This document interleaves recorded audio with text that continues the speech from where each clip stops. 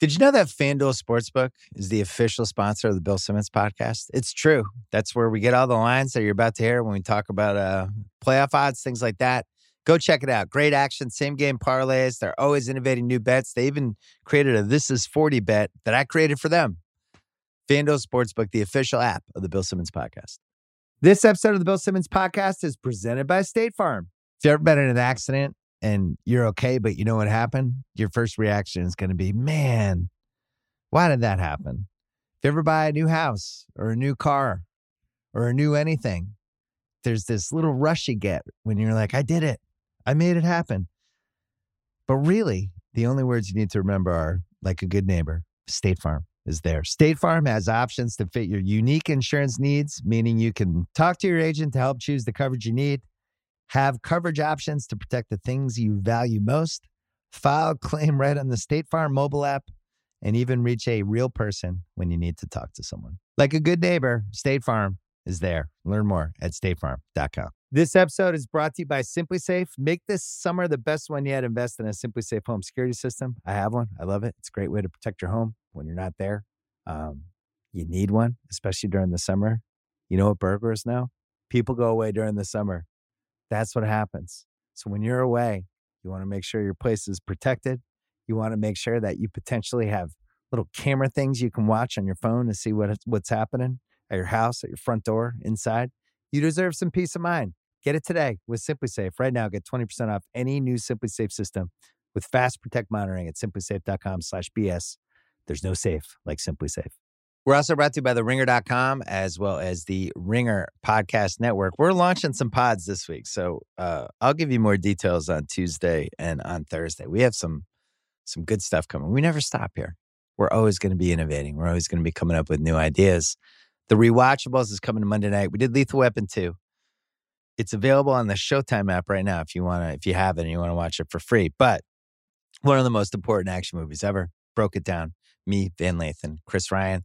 And then a week from now, the first Rewatchables that we've done in person in 15 months. And needless to say, we picked a gigantic movie. So stay tuned for that. One of the 5 biggest movies we've done in that feed since we launched it. So there you go. Coming up, Ryen Russillo and I, it's time. We're starting our Sunday night NBA podcast a week early. There's just too much going on.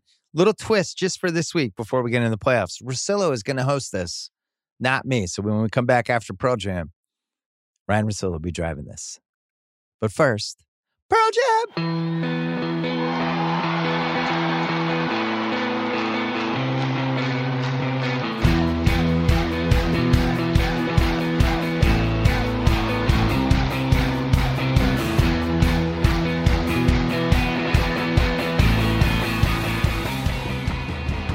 Trying something a little different where I'm going to host Bill's pod on a Sunday. Massive prep, a lot of rundown stuff, back and forth. We are taping at 7 Pacific time, so Lakers Suns is just about to tip off, which has impact on seeding, which I think plays into where we want to start with this, even though Phoenix is 2-0 against the Lakers this year. The first game, no Anthony Davis. The second game, no Anthony Davis, LeBron. When I look at the seeding and kind of starting the conversation around what am I confident about, I'd like to be Carson Edwards checks into a basketball confident, but I'm more like Christopher Maltasani gets in a car with Pauly confident. That's kind of where I'm at right now, where I think there's things I know, but there's very little that I feel confident about. You love how Carson Edwards just goes into these garbage time Celtic games and carries himself like he's AI in 2001. I've never seen a guy with less an established NBA career be like, all right, it's go time. I think a lot of people have congratulated him for that one March Madness run he had on Purdue, and he's just kind of carrying it over. There's so much has happened, even since I did some playoff stuff on Thursday. Basically, now the Lakers are it looks like they're going to be the 7th seed. It looks like we are now really headed for Lakers Warriors. Like this is a thing that's going to happen in a playing game. And it looks like the Celtics are just 7. That's how it's going to play out. And they're playing the Charlotte team. And now Milwaukee, who's like, we're feeling great. This is awesome. We really got a lot of momentum. They have to deal with Miami, who I don't want to play in a playoff series. I'm sorry. I just don't. That's the one that jumps out, right? Because, you know, we have over the years that we've done this where you're like, okay, well, this team would play this team. And I'm like, this feels a little early.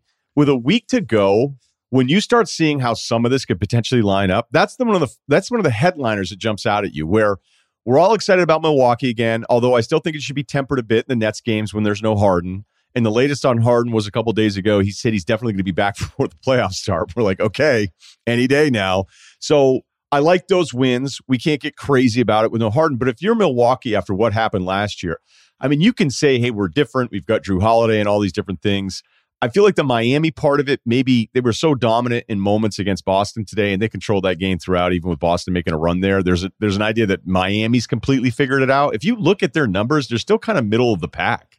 They had bad losses recently. Right. So if they're healthy, great, and we know what they can look like. So I don't know. I don't know if that's exercising the demons for the Bucks, or if you're like, oh, are you serious? We could play those guys again? I don't know the answer. So there's two teams that stand out, one in each conference, for the other team going, oh shit, are you serious? We got to play these guys. Denver in the West having to play Dallas, I think, is the other one, because Luka's now in shape. Dallas, I went back. I really did research. I think both of us were just bored today. For me, it was Mother's Day. I was still doing research. The records since the 20th game. So you throw out the first 20 games of the season. Okay, I like this. By the Mother's Day, I meant like you would have thought I was waiting on my wife hand and foot and doing all this stuff. But I kind of did that yesterday because I knew I had to, I had the pod today. So I flipped Mother's Day a little bit. I tidied up my garage a bit as if I were married. Oh, that was smart. Smart move. So if you throw out the first 20 games and you just look at the records, here's your top 5 in the East. Philly's 33-15, Brooklyn's 32-16, Milwaukee's 31-16, Miami 30-18, Knicks 29-19. If you go to the West, Phoenix is 37-10, which is the best record in either conference. Utah 35-13, Denver 32-16, Dallas 31-16, Clippers 29-17. Dallas, I don't think anybody has even had an official conversation on, because there's been weird Porzingis stuff with them all year. They started at 8-13, but they've hit the point with me where I'm like, I'm not positive they're better off with Porzingis. Like, if you watch them, they actually can kind of play better when he's not clogging up the middle, or, I just wouldn't want to play them in a series because of Luka. I just wouldn't. I feel like if it's 4 out of 7, he could have 4 really, really awesome games in a series, and they could win 3 of them, and then you never know. So anyway, back to my point, like, I think Miami is the Scud missile team in the East, and I think Dallas is the Scud missile team in the West, where you're like, shit, we got to play these guys? We just fought to get a top 4 seed. Now these guys are here? Fuck. Yeah, the Dallas one is worth bringing up here, because when they get off to a bad start, it's almost like they've been just written off the entire season. The Porzingis part of it, I'm with you.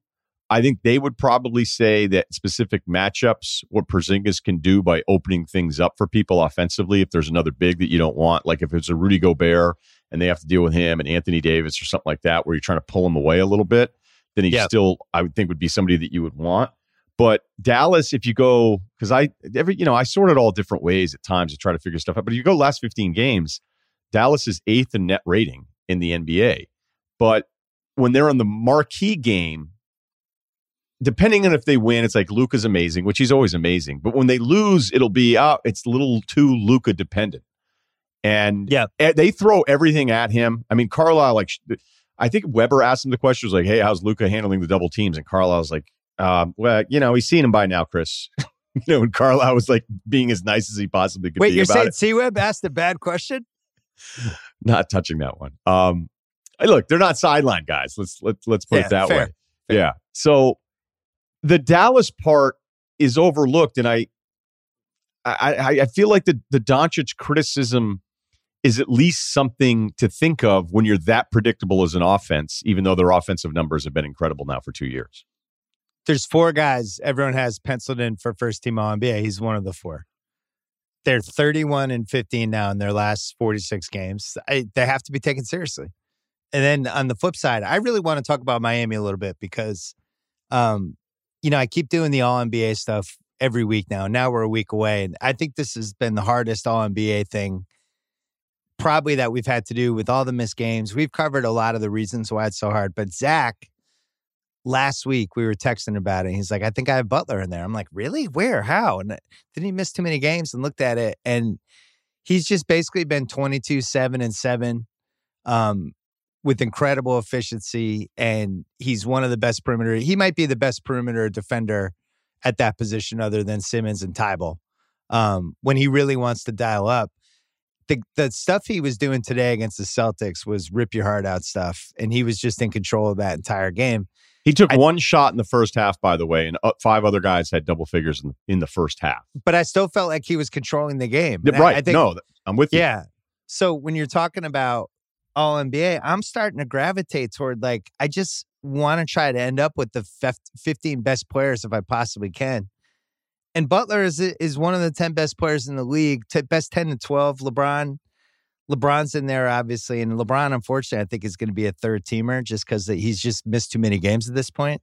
But the Butler piece and the fact that team's been there, and we've seen this over and over again in the NBA playoffs, you see it in football playoffs too, where it's just like, well, that team, I just don't want to see them in January. It's a little like the Bucks in football last year, right? Even though that was a new team, it was still, they had the pedigree with Brady and they just had a lot of talent. You're like, fuck, I hope we don't play those guys in January.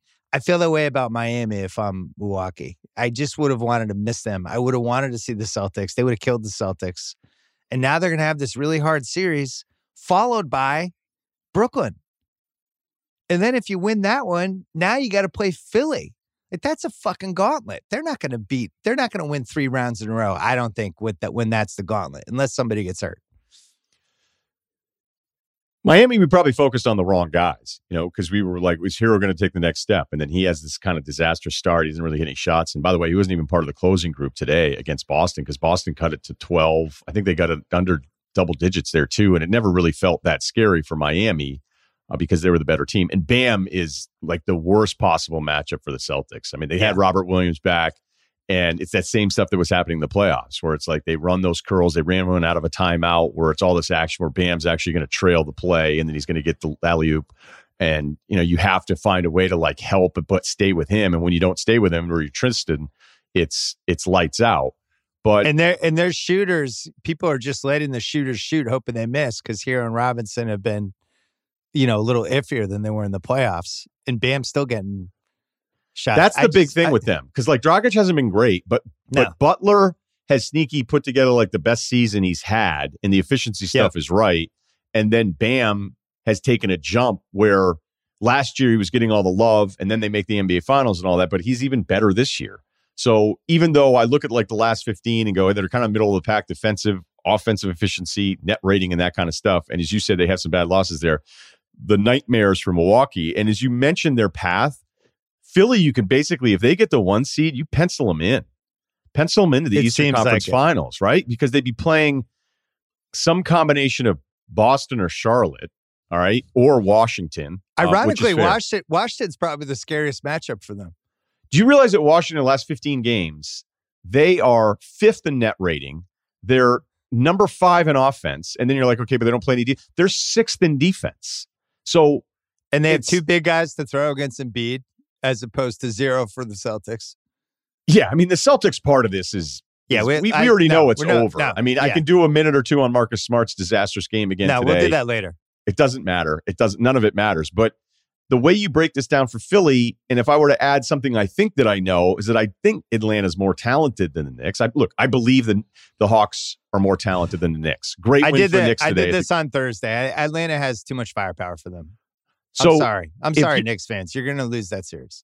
If you're Philly, Wizards, Charlotte, Boston, whatever. In Indiana, you don't want to play the Wizards out of those 4. Is that really the answer? Yeah. Your worst case scenario is the Wizards, which, by the way, if the Wizards won both play-in games, they'd be the 8th seed. And they would play Philly. And if you're Philly, you're like, what the fuck? Now we got to go against Beal and Westbrook. And they have Lopez and Gafford. They got 12 fouls to throw at Embiid. And it's not going to matter. It's not going to matter. I'm just saying, that's not a 10 seed. It's just not. No, but, the Wizards had a disastrous start to the season. I think they were 3-15. They missed weeks of games. And with the record, their last 48, they're 27-21. It's not terrible. You throw away the 3-15. That's the thing. Like with Dallas was 8-13, but was having the year from hell. They had COVID. Luka was out of shape. Powell got hurt. Kleber was hurt. Keep going and going. And now they're kind of who they are. Washington, Westbrook, whatever was wrong with him the first month of the season, they sorted that out. And then this Gafford injection they got is nuts. They just get this guy who gives them 20 to 25 minutes of above average center play who's better than anybody the Celtics have. And then it's kind of like if any of their swings make a couple threes, they feel like they can hang with any team in the league. They're never like behind by 20. They're always like in control of something. And then Westbrook, who I guess maybe after we take the first break, we could do our whole Westbrook thing. But like that dude fucking plays hard. Him and Beal, those guys, if it's those two in a playoff series, they're going to think they're going to win. It's like the joke we always have about like, I can't believe the confidence of they're going to think they can beat Philly. They really will. Boston will not think they can beat Philly.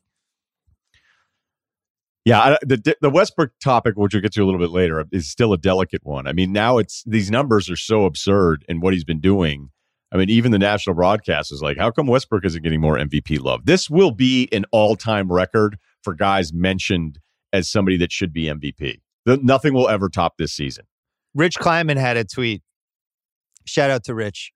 He wondered why Kyrie wasn't getting consideration. That's where I thought we peaked.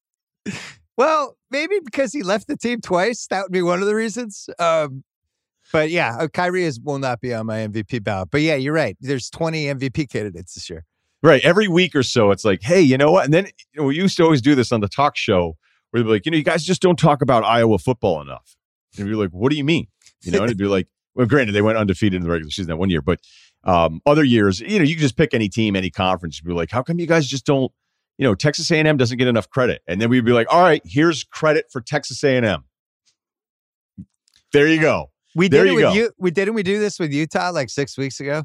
We had to do our week of Utah podcast because they were crushing everybody. And now it seems stupid. Phoenix has a better record than them in the last 48 by 2 games. Yeah, look, they're a game and a half out. They're a game and a half out of Utah. But Utah, not having Mitchell is going to be part of the reason why if they get caught, which is another good first round deal here. Because Phoenix, if the Lakers take care of Golden State, which if they have LeBron and AD back, they should beat Golden State probably by a lot. You never know in one game with Steph Curry, but when you start sizing up matchups and all this stuff, like the Lakers aren't going to lose that game if those guys can breathe and run. That's a catastrophe for Golden State. It's almost like they could do load management with Steph for that game and just save him for the other playing game. Just like, where's Steph? Sit this one out. We're going with Oubre and Wiggins. I see. You got to play him only because they're obviously going to play him. He had 24 points in the first quarter last night. The thing is, he could put up like 53 against them. Who's going to lose? But who's going to defend him on the Lakers? He could score against all those guys. Yeah. Look, they had Dort on him last night. It didn't matter. I mean, it doesn't matter. It doesn't matter right now with Steph. So I don't care who you have.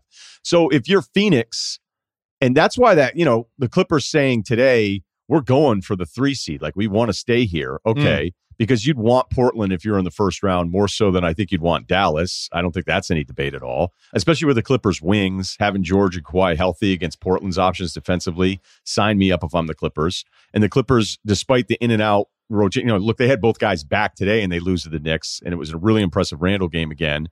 But the Clippers' offense, they have 6 guys, I think, over 40% from 3, which has never happened before in an NBA season. I mean, it's just stupid what they keep doing.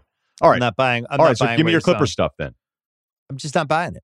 So you think they'd lose to Dallas if it were the 3-6? No, I actually think Dallas would be a pretty good matchup for them.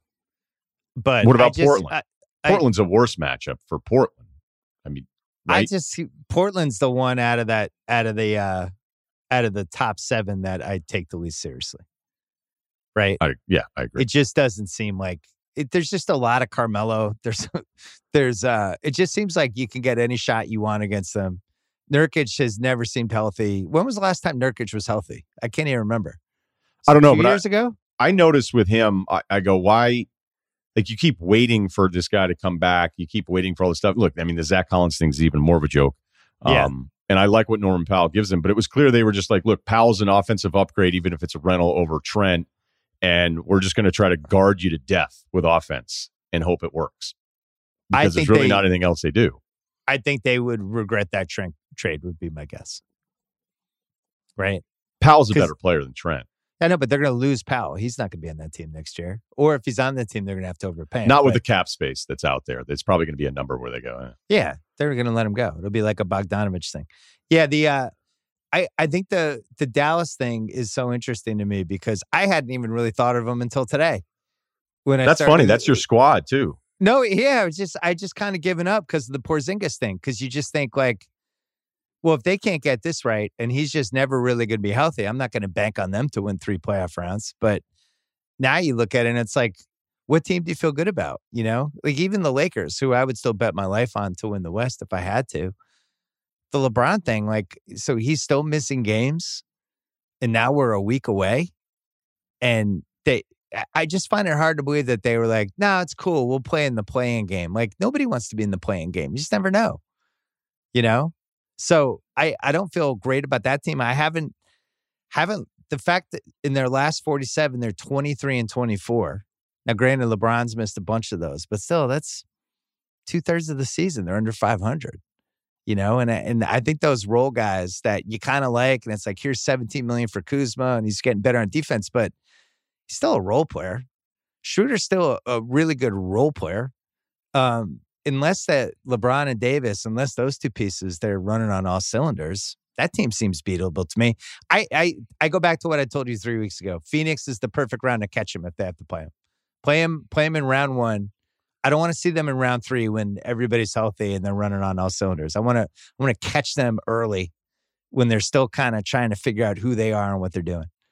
Because it's been the second longest active drought now in the NBA behind Sacramento's at 14 years and Phoenix is at 10 years, that they would be like, cool, 2-7 Lakers. Fuck. And well, you'd obviously want to play Portland. I'm just saying they're going to have to go through the Lakers at some point. I would rather catch them earlier than late. I'd rather somebody else try to catch them than me, that I just don't think size-wise I match up with them as well. And who knows? Like, they may end up, it'll be a weird deal because people, if that ends up being the 2-7, then people are going to say like, oh, look at this though. Phoenix won the season series 3-0. And you're like, none of that is relevant. And almost no result is relevant here with the Lakers. But the difference with the Lakers and Nets is I don't know why I'm supposed to be to continue to give the benefit of the doubt to Brooklyn, where I understand everybody giving the benefit of the doubt to the Lakers. Like, I don't want to write them off at all. I can't. I just can't. I mean, I'd have to. And the only thing that I think is a little weird, remember how we were talking about LeBron saying I'm never going to be 100% again? Do you think maybe he knew he was just screwed for the rest of this year? Just a theory, working theory. Those high sprained ankles are brutal. And they always say it's like 4 to 6 weeks, but it always seems like it lingers for more than that. And you talk about Brooklyn. You know, I know you watched Denver Brooklyn on Saturday night. I cannot believe how involved Blake is on that team. He was guarding Jokic all at crunch time. By the way, doing a good job. But I don't have any confidence that that guy can make it through the next 10 weeks. He's had 8 surgeries. The whole reason he became available as a buyout guy because his body was breaking down. So he went from being like this luxury, like, oh, cool, it'll be Blake Griffin on our team. We'll see if he can rejuvenate his career a little bit and he can come off the bench for us, to like, he's like legitimately important for them. And to me, that is very dangerous because I don't feel like you can count on him health-wise. I hate to be a party pooper, but I just think that's the amount that they're relying on him in these games is kind of shocking to me. Offensively, I can't believe anytime he goes to the basket or is posting up that anyone doubles him. Yeah, the doubling in this league that will never happen. Yeah. Quickly, Suns Lakers. I don't know if you know this, but Chris Paul and LeBron are friends. That's going to probably come up. Is that new? Yeah. Was that I just found out. No, I just found out they're good friends.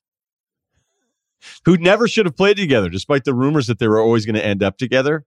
That would be one of the worst pairings. It would be one of the worst basketball pairings where you would go, now, look, they're both smart enough that I guess there's an element where they could kind of figure it out, but over the long haul of like 3 seasons, they'd just be so redundant. Well, like that's why the bullet dodge with Chris Paul in 2011, right? If he goes to play with Kobe, I still feel like that would have been a catastrophe. That would have been worse because I think Paul can understand playing off the ball with somebody like LeBron where he would respect LeBron's playmaking. Where off of Kobe, he'd be like, cool, I've got the best seat in the house to watch this. Like, I'm just going to watch. Like, what? Want to take a break? Would you believe one man changed the boundary of France and altered history forever? We'll tell you that story next. Wow. This episode of the Bill Simmons Podcast is presented by State Farm. If you've ever been in an accident and you're okay, but you know what happened, your first reaction is going to be, man, why did that happen? If you ever buy a new house or a new car or a new anything, there's this little rush you get when you're like, I did it. I made it happen. But really, the only words you need to remember are, like a good neighbor, State Farm is there. State Farm has options to fit your unique insurance needs, meaning you can talk to your agent to help choose the coverage you need, have coverage options to protect the things you value most, file a claim right on the State Farm mobile app, and even reach a real person when you need to talk to someone. Like a good neighbor, State Farm is there. Learn more at statefarm.com. This episode is brought to you by Simply Safe. Summer is all about fun vacations, but I know that being away from home can be stressful. So many things can happen. That's why I like to recommend Simply Safe, award-winning security that can help give you peace of mind when you're away. The only thing you should worry about while you're on vacation is having too much fun. I have it in my home. It's great. Couldn't work better. I think Simply Safe is the best because it comes with a variety of indoor and outdoor cameras, sensors to detect break-ins, fires, floods, and more. It's backed by 24/7 professional monitoring for less than $1 a day. It's given me, my family, many others real peace of mind. I'm waiting to have it too. Try it out. A 60-day money-back guarantee. No contracts right now. Get 20% off any Simply Safe system with Fast Protect monitoring at simplysafe.com/BS. That is Simply Safe with 2 S's. simplysafe.com/BS. There's no safe like Simply Safe. Westbrook's on fire. The triple-double record ties Oscar Robertson. NBA TV, it was crazy. Like Isaiah Thomas said, just thank you so much for letting me be here and be a part of history. It also speaks to how much we've evolved from numbers, where I want to touch on this too with you in a few minutes, like which numbers actually would still make you excited. Because growing up, we knew them all. We had them memorized. They all mattered to us. And now I think rarely do any numbers matter. And he's put up this insane run. I know I always have my problems with him because of some other things we'll get to, but he's a very complicated guy for me to talk with other people about. I guess I would set it because I don't want to be negative about what he did, because what he did is insane. So that part is insane. I'm with you. But I guess there's always a deal where, again, I'm already too negative. I'm a minute into this and I'm too negative. So I just want you to take over from me, because I don't know that you love him a ton either, but I feel like I'm ruining the moment. I'm now a little more glass half full on Westbrook than I used to be. Okay. I think he's been unbelievably entertaining this year, for better and worse. He's a guy who I remember, it was 2012 playoffs when I wrote that piece about him being the ultimate 90-10 guy, where it's like every NBA player has 90% stuff you love, and then there's 10%. And for some people, it's not that glaring. And then for other people, it's just like banging you over the head with a baseball bat. And his 10% has always been the most glaring of anyone. And you see it just on display all the time in these games, where I say it on my pod on Thursday. You know, he looks like one of the best first 46 minutes of the game players in the league. And then the last 2 minutes, he's probably one of the worst. It just makes terrible decisions. He's sometimes just a train wreck. And then he can lose a game, lose it and win it all in the span of 4 plays. You never know what's going on. It's been so fun to experience it through House. Because I've never really been good friends with somebody who's had to root for this. And House is like, it's like he's in the labor delivery room after his wife had an 18-hour childbirth after every Wizards game. This is like just the Westbrook experience. The game Thursday, he was all over the map, and then for some reason intentionally fouled with a lead to get his 6th foul. Saturday, he takes a terrible shot, gets fouled to win the game, makes both free throws, which I knew he would because he's weirdly clutch, and then got the key block to end the game in overtime. And it's like, he's just all over the place in so many different ways, and you never forget he's out there. And it goes back to the joke you had about Carson Edwards. Like, he really thinks he's the best player in the league. He really does. He doesn't think anyone's better than him. No. With him, it's not an act either. You know how like when quarterbacks are like, hey, are you one of the best quarterbacks in the league? Remember when RG3 said it? He's like, yeah, I'm the best quarterback in the league. And guys were like, take it easy. But at the same time, like, again, I get why he answered that way. RG3 didn't believe it. And I'm not knocking him for answering it that way. But Westbrook, you're right. There's no lie. There's no lie there. He's not lying to himself. Well, but you know I think he's lying to himself, but he doesn't believe it's a lie. There's some Stockholm Syndrome shit that goes on with his teammates because we saw it in OKC too. But like the Wizards love this guy. And they really like, he's their guy. And it's weird because Beal is, second in scoring and had 50 points the other night. He fouled out. And Westbrook's like, I got this. And he actually got it, And I'm kind of coming around because he's so intense. He gives such a shit every game after game after game, compared to all this load management stuff and all these people that just sit out because they didn't want to play 3 and 4 nights or all the stuff Kyrie does. And this is the one guy who like really gives a shit. He's just got a lot of flaws. But I do think when he's on your team, it's almost impossible to go below 500. He cares too much. The teammate thing is real. I would say maybe the higher end guys got sick of it after a little while. Yes. Like when people say like, well, look what Paul George did. He almost won an MVP with him. Yeah. And he left. All right. He forced his way out. Durant wanted out of there. The Oladipo thing was different. And then Harden after a year was like, I'm good. So I do think that matters. But I'll always hear stories about when you're away from the court, like this guy's the man. Like he takes care of the least important guy on the team. And he doesn't do it. Like whenever I would hear stories about like, Barry Bonds goes out to dinner with like the rookies. And I'd be like, that's weird. It's like if a famous person is at some deal and he starts talking to you for 2 hours and you realize like, wait, no one likes this guy. And now he's stuck with me. I thought it was cool like an hour ago. And now I realize. And when I hear those stories about Bonds, I go, well, that's because none of the other teammates wanted to do that stuff. With Westbrook, that's not the case. Like he actually genuinely cares, takes care of the rookies, gets them hooked up with clothes, takes them out to dinner, all that kind of stuff. So I think that's why so many people defend him so much. But for me, he'll always feel a little bit like a perimeter DeMarcus Cousins, but not as bad. I mean, DeMarcus didn't have anyone in Sacramento, and yet Westbrook's played with some of the best players as teammates. And other than the finals run when they were all really young, which I don't think really counts because it's not like Westbrook was one of the main. I mean, he kind of was one of the main guys, but he wasn't really. And they ran the offense through Harden anyway, especially in late game situations or getting the ball to KD. That I just don't really trust him at the end of games. Like he scares the shit out of me. And that's the stuff that I can't ever really get past. I mean, in this week alone, in the Milwaukee game, was it the Milwaukee game where he helped towards the middle because I think he wanted a rebound. No, it's the Toronto game. I'm not getting the game. He left VanVleet open. Remember that one? This is the timeline of the week. And these are just the little things. And people, I guess, either don't see it or I'm the dick for pointing it out because this guy's on a triple-double tear. But I'm just giving my overall Westbrook thing. So there's a late game situation where he has to stay on the perimeter player. He has to. And he just doesn't. He doesn't want to.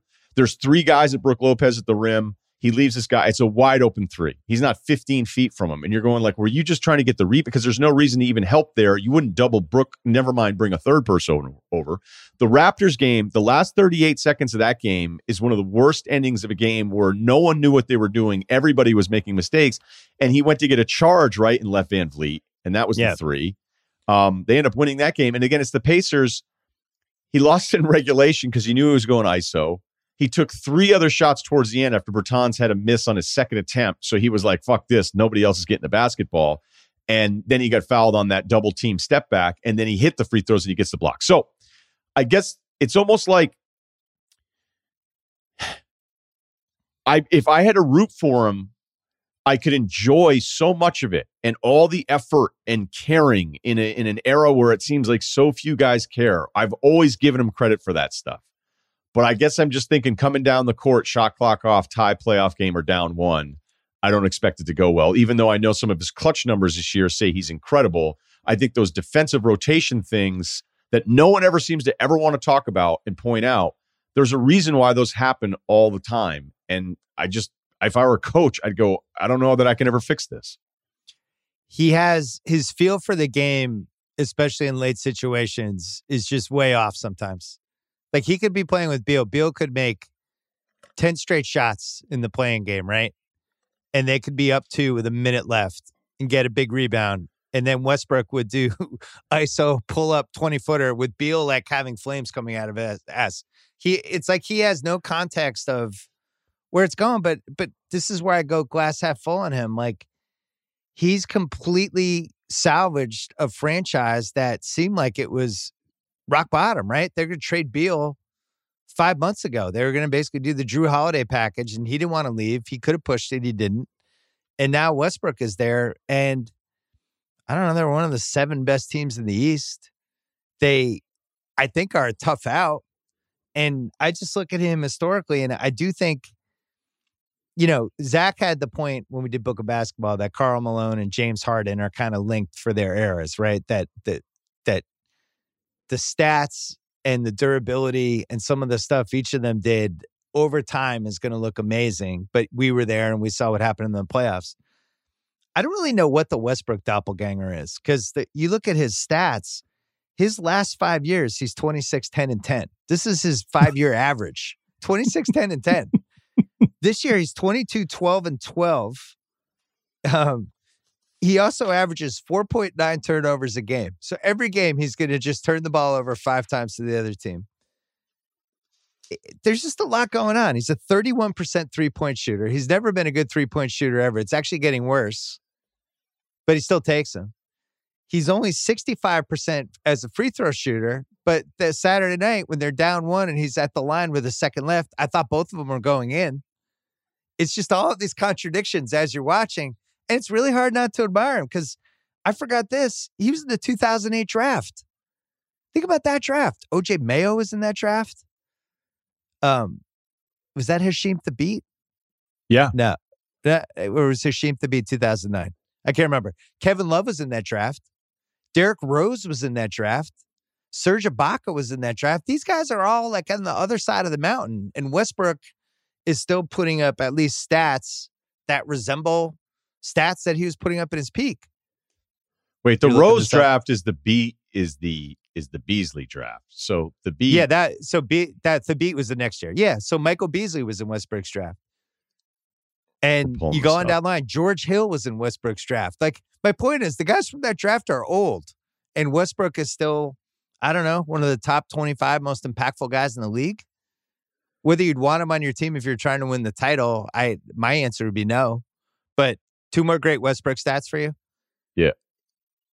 This year, he's going to cement, he is our 4-time turnover leader for a season. So for a 4-pack for him. 4 times he's led the league in turnovers. He is first out of all active players in usage rate over everybody else. He's the highest usage rate in the league for a career. Well, 16-17, the first triple-double year, when you go back and look at that usage rate, it's uncharted territory. I mean, no one's ever done it. So, what I think is, I could really nerd out here, so pull the plug on this at some point, because I went through and looked at Oscar Robertson's years. And, we grew up with this huge lie before the internet that Oscar Robertson averaged a triple-double for his career. And you were like, now it's 5 years. No, that's what everybody said. Yeah. Everybody said it, and it actually wasn't true. And they also overrated it. I felt like a dick when I broke this down in my book, because I felt like I was peeing on one of the sacred records. But the reality is there was 140 shots a game. Pretty much everybody was getting 8 to 10 rebounds.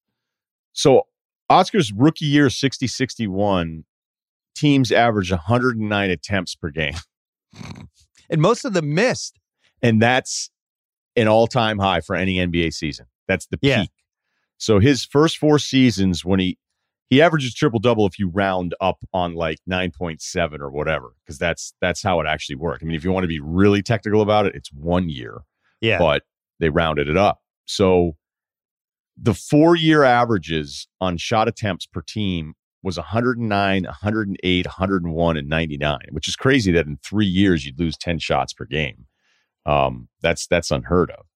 If you look at the totals now, it's between 88 and 89 shot attempts per team the last 4 years. And that's actually high compared to where we were in like the mid-2000s. Right. We're heading up again. Yeah. I mean, the offensive efficiency number for this year on its own is 112.3, which is almost 2 points per 100 possession higher than the other all-time high. So right now we're in the all-time high offensive efficiency. So that's actually the one big rule change that helped, I think, with those field goal attempts is the 14-second offensive rebound thing. Yeah, because absolutely. I think that probably added 5 shots for each team per game. I would say no idea if I'm right, but I'm just guessing. I also think everybody thinking every 2-for-1 shot is a good shot, when I would love to track how bad those are.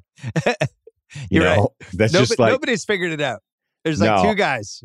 I would love to know what those are, because the efficiency on the I got 30 seconds here, and then I also love when the guy takes it with like 28 seconds, thinking like, cool, we'll still have some time to work with, and you're like, you just took a horrible shot, and you're still probably not getting the ball back. All right, so the shot attempts alone mean one very specific thing for Robertson.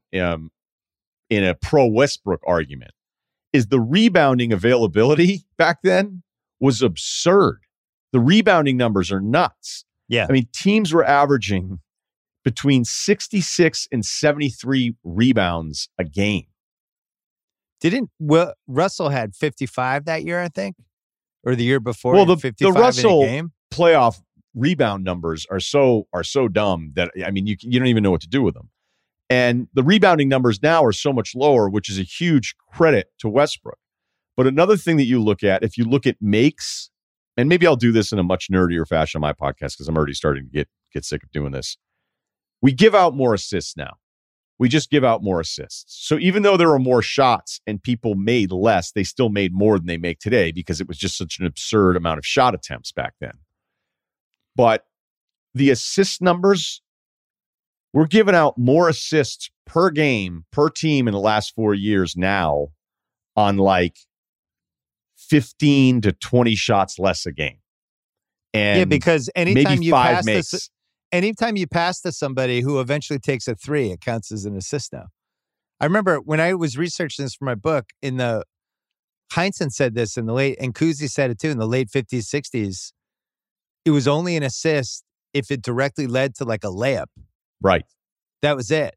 And they had more layups back then because the whole goal was to try to get layups every time, basically. But you would just come down the court. Like when you watch old games, you just came down the court and you shot. Like that's just what you did. I mean, it was so.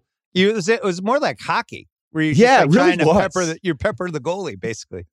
So there's an argument to be made here that's pro Westbrook on that. The rebounding part, there's less rebounds now. So he historically is a much better rebounding guard than even we realized with probably Robertson. I mean, he's 5th in rebounding right now. He's 5th in the league. Pretty impressive. But I've looked at home, road. I did a big research thing on this with our guys when I was still at ESPN. I said, I'm at home and I'll look at a box score after I watch a game, being like, what the hell is going on with the home scoring? Like there's a year with Westbrook where he averaged 2 more assists per game at home than he did on the road. Well, the famous one for that was Stockton. Totally. There was a home road disparity with Stockton that I think was like at least a 4 assist difference. It was 3.5, 4 assists higher at home than it was on the road. That's 2 is a big number. That's like ridiculous. But I went back and watched all 24 assists that he had this week in a game or 2 weeks ago, and I looked at them. They're all legit. There's 2 but for today, they're not even borderline. So I just thought that was kind of interesting to put it all in perspective, that the rebounding availability back then, because everybody's just chucking shots, but we're actually giving out as many assists, even though the shot attempts are way down and even the makes are down compared to then. Yeah, the rebound assist numbers for him, I think, are legit. I'm actually surprised he doesn't score more points because he's 22 a game, but he's taking 19 shots a game. Well, because his numbers just aren't. There's not that many places on the court where you go, I want him shooting from this spot, other than driving on everybody when he decides he's going to finish and no one can do anything with him. He's basically missing 70% of his threes and 35% of his free throws. So he really could be at 25, 12, and 12 if he was doing a little bit better. But I was thinking that trade was kind of brilliant for them. And it was kind of brilliant for Houston, too. We mocked that trade. That trade was sitting there for, 2 months. We were talking about Wall for Westbrook. Oh, my God. The 2 untradeable guys being traded for each other. Look what it did for both teams. For Washington, it allowed them to keep Beal. It got their fans kind of excited, like Joe House, who's actually like really excited for the playing games and now thinking like, well, we get Gafford, get Hachimura. We'll get one more free agent. We could get Bertans maybe going a little bit more. And maybe we could be a top 5 team in the East. And then Houston, they're not able to tank if Westbrook's on the team because he would be doing what he's doing right now in Houston. He'd be 30, 15, and 14 every night trying to keep them from tanking. So now they're the number 1 tanking team. So in a weird way, that was like the perfect trade. And Washington gave up a first-round pick that was protected anyway. What do they care? I don't know. I liked it. Who knew? One last positive Westbrook thing on it, too, is that everything you just said is exactly why teams would talk about it. Because if you were stale as a franchise, even though you knew how you played as a team was going to be held hostage to his approach, which tight spot, big game, I don't love. But he rejuvenates your stale franchise in a way that not really many other available players would be able to do. Tell you this, you're not going to believe where I'm about to go. You could argue the Celtics might have been better off. I knew. I can tell. The tone in your voice as soon as you're going back to the Celtics is the most predictable thing. If they had just offered Kemba for Westbrook straight up, Houston says yes. They do. And if the Celtics had Westbrook, if the Celtics had Westbrook all year, I made Grandy look this up today. Guess how many times they've been down by 20 points this season? It's a huge number. I know it's massive. So last year was 4. This year it's 13. There's been 13 games out of how many have we had? 68 that they've been behind by 20 points. Think about that. They're a 500 team. It's not like they're Orlando. I think they've been down by at least 10 points in like 37 of the 68 games, something like that. It's over 50%. 13 games down by 20 plus. This is a team that has Tatum and Brown who have been pretty healthy all year, save for little 7-8 day stints. Anyway, my point is, if Westbrook was on the Celtics, I don't think that number would be 13. I'm not saying I would want him on the Celtics. I probably would have had a heart attack if they did that trade, but the point is the point. Coming up next, earthquake insurance. Do you need it? This episode is brought to you by Michelob Ultra, the official beer partner of the NBA. It's just what you need to sit back and enjoy the game, and they're also getting fans closer to the game than ever. You can win exclusive NBA prizes like courtside seats, signed memorabilia, and more. I love Michelob because of how light it is. It's only 95 calories with 2.6 carbs. You know what the perfect time for Michelob Ultra is? A little doubleheader, little NBA doubleheader. Right? First half of the first game. I don't know, West Coast time. That's usually about 5 o'clock, 5:30. Perfect time for a beer. You can do it. Grab a pack to enjoy today. Learn more and enter for your chance to win at MichelobUltra.com/courtside. LDA 21 and up. Last week, we were going to share a bunch of ridiculous stats with each other, and I think you just threw a few out. So I had one left over. Do you know who is 8th in PER right now in the NBA? It's not Robert Williams, is it? Yeah. No. How did you know that? Because he was like 5th a week ago. He's been terrible the last couple months. I have some with and without stats. Okay. So, the Heat were 6-12 without Jimmy Butler. Clippers were 11-7 without Kawhi. This is this year. Philly was 9-10 without Embiid. LeBron, the Lakers are 9-15 when he doesn't play, not counting tonight. Golden State 1-7 without Curry. MVP then. When Curry plays, that piece of crap Warriors team is 34-26 in the West. Think about that fucking shit. Change my vote. I bring this up because Utah is. By the way, LeBron. I don't know what you can do with that LeBron number because Anthony Davis is out too. Right. Listen. These all have to have some sort of context. Utah without Mitchell is 10-4.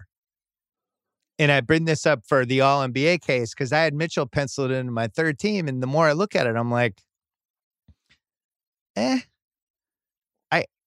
I don't know if he's one of the best 15 players in the league, and I think it means something that it doesn't seem to matter if he's in their lineup or not.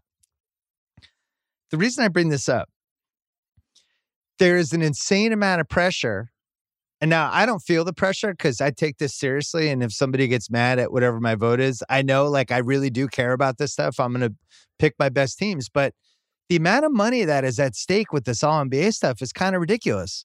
I read this weekend Tatum, it's worth $33 million to him if he makes an all NBA team. So I'm sure there's some voters out there thinking like, they just fill out their ballot, they move on. Me and Zach and a couple other people probably spend way too much time on it. But, Tatum is not on my ballot. He didn't make it. And Mitchell's another one who can get a huge bonus bump from all NBA. And the more I look at it, the more I'm not sure he's on my ballot. He's going to end up missing, 16, 17 games. And there's just guys I like more. Like, I think Beal has to be on an all-NBA ballot if that team gets close to 500 with how crappy that team is, all the stuff he's done. It's just like, you can't tell me if you switch Beal and Mitchell that Utah wouldn't either be the same or slightly better. So anyway, the reason I wanted to bring this up, and I wanted to get to the dumb stats in a second, but like, I just think it's weird that they tied this all NBA stuff to salaries in the way that they did. And it's like 110 people with votes, something like that. I don't know how many of them are taking it seriously. I know I am. I'm sure there are others. I'm not saying it's just me and Zach, but there's also people that might look at this and just be like, oh, Donovan Mitchell, Utah's good. And I think this year is way more complicated than that. And I don't think Mitchell is one of the best 15 guys. So he's off my ballot. Utah's depth, I think, makes that a little misleading, even though we've had our moments with Mitchell this year. I just think that their depth of scoring, and they're still anchored by a really great defensive player, that they're able to get through it without Mitchell. But Mitchell's going to be the kind of shot creator that you're going to need at the end of a playoff game, who's far more important than any of those other guys. He just is. So I know I already did it. Look, I already went through all of mine, and I ended up not having them on it. Yeah. Okay. I didn't. I know. I think I went back and forth. So now I don't remember exactly what I said, but I have my notes in front of me here, and I have like a line through them after we got done talking about it. So right now I have, and this is a week left, and this is not final ballot by any means, and I'm sure it's going to change. I have Jokic, Giannis, Luka at forward, Curry, and CP3 as my first team. And I like it because I think those have been the most important 5 guys in the league. Say that again. Jokic, Giannis, Luka, Curry, CP3. Those have been the 5 most important guys this season, other than Embiid and Randall. And I'm just not putting Embiid and Jokic on first team together. I think that's a garbage rule that those guys are not eligible at forward. That's ridiculous. Right, but I don't understand how you think that's okay, but Doncic is a forward. Because I think he does play forward. I think him and Butler, I think Tatum's like this. I think Paul George is like this. I think there's guys that they float between the positions where it's kind of amorphous. Jokic is a center, and Embiid's a center, and Gobert's a center, and Bam Adebayo's a center. Like, there's no other position for those guys, So maybe I'll figure this game out one day, but Doncic sure looks like a point guard to me. But on defense, he's not guarding guards. Like I no, look at but the defense cross matches a lot of times too. I mean, he's a point forward. If Larry Bird was playing now, he would be used exactly how Doncic is being used. I think he wouldn't bring the ball up and initiate every offensive play. I think he could have. You dare discredit the legend? No, I'm just saying I don't think that he would have. You think Bird would have just brought it up and said, all right, let's go? Totally conceivable.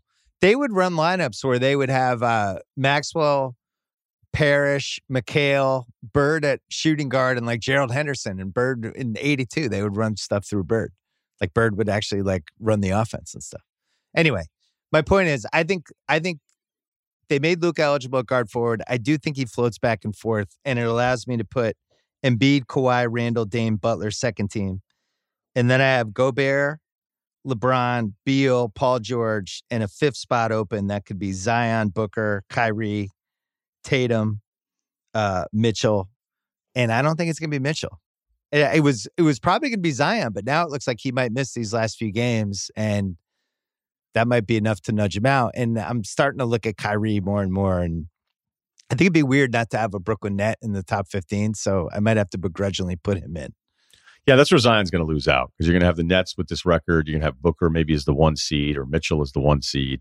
So I'd love to see Zion in there. I had him in there a week ago, but that's before all this stuff happened. And clearly, like, even with the injury, I can't believe they even beat the Hornets today, considering the lineup they're rolling out there. Kyrie's 27, 5, and 6 this year. He's almost 50, 40, 90. He's 50, 39, 92. Here's the case against Kyrie other than the 2 sabbaticals.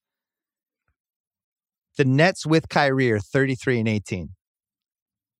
The Nets without Kyrie are 11 and 6. You go on through those things again, like Miami without Jimmy Butler is 6 and 12. Like when he doesn't play, they're fucked. LeBron, we mentioned Curry.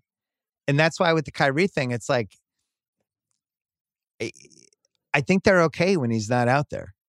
Granted, he's had an awesome season, but they can survive for a game or two. And when you start thinking about top 15 guys in the league, I kind of want to feel like my team can't survive if he's not playing, if it's him versus Beal. If Beal's hurt, Washington's done. I got to imagine Harden played in most of those games when he was putting together his MVP case. It was just like they were having games where both the other 2 guys were done and Harden was on a tear. Yeah. So that might actually be a credit to Kyrie and that the record is misleading. It looks bad. I mean, the weird thing is when Kyrie was in Boston, they had the same deal. Remember, they had that better record without him. Yeah. And even I was like, look, that's ridiculous. He's still this incredibly talented guy. And by the time that Kyrie thing was over in Boston, you're like, actually, I think there's some truth to that. Like, I think it actually, they all enjoyed playing a lot more when he wasn't around. Well, here's the dumb stat I found for you. I was so excited. I didn't even give you a heads up on this. Okay. There's this website called hoopstats.com. I don't know if you've been there. They have all these crazy stats. And they have these things Good branding. called matchup stats. I have no idea what the validity of the stat is, but here's how they explain it. It's a matchup stat. Did you win your matchup for a game? And they measure it by your efficiency for the game compared to the player you played against in that game, but you both had to play for 25 minutes or more. Okay. Right? So if Jokic plays Embiid, they do the matchup thing, and it's like who is more efficient, better, whatever their formula is, and it's like Jokic wins that one. Jokic won nothing. So I stumbled upon this as I was doing research today. I was like, oh, this is cool. I have no idea how valid this is, but I wonder. So I went through all the guys to see if the records made sense because they're basically like boxers at this point, right? Yeah. Jokic is 44 and 6, according to the matchup stat. 44 out of 50 So times. it's like he's a boxer. Yeah. Embiid is 23 and 3. All right. So we're off to a good start with this stat. Curry is 43 and 10. Again, kind of like the stat. Giannis, 37 and 4. There's only been 4 times when he went against somebody at his position who outplayed him. And you go on down the line. So I'm like, you know what? I got to go look at somebody who's actually going to suck with this stat because then that'll be a reverse validation. Kemba Walker, 10 and 25. According to the matchup stat, he's only won 10 of 35 matchups this year. Somebody 25 and 5. Durant was 19 and 3. I think Kemba's 4th in the NBA in scoring in the last 10 games. Yeah. Beal is 41 and 13. Randall was 42 and 12. Impressive. John Morant, 23 and 28. I could keep going and going. The only one was there one that didn't make it? Yeah, give me one that didn't make any sense. So CP3 was 33 and 19, and that seemed low. No, well, that's because he doesn't shoot, and maybe it was like a game score thing. So like he could lose the game score because he's just not going to take enough shots. Couple more. Kawhi is 37 and 5. PG is 31 and 4. Harden was 26 and 4. So all those match up. So now I'm like, I got to find somebody else who I think kind of stinks compared to like the playing 25 more minutes. So I was like, I'll check out Campazzo because I just feel like he's the turn the punch bowl for the Nuggets. I like him. He's feisty, but everybody hates him, by the way. If he's out there and crunch, he's you doing gotta the watch cheap screens. You got to watch some of the stuff he does. Like Quiet Stars are like enough out of you, motherfucker. Oh, I thought Kyrie was going to like punch him.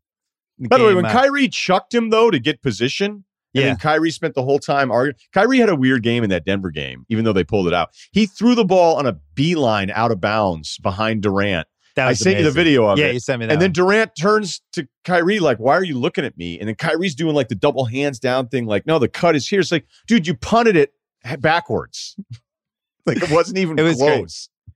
Campazzo 7 and 18 in the matchup stat. That sounds about right. Rubio is 6 and 30. So he's like the Bazooka Joe. And then what's Bledsoe Karl Anthony Towns? Did you look him up? I didn't look him up. Bledsoe is 13 and 33. So I think I stumbled on an incredible stat. I think there's something here with like the boxer matchups of, I think it'd be hard to figure out who's going against who, and it seems amorphous, and that's why it's flimsy. But I do like that a lot of those stats matched up. But the reason I started looking it up was for the Mitchell stuff. And Mitchell, according to the stat, was 25 and 18.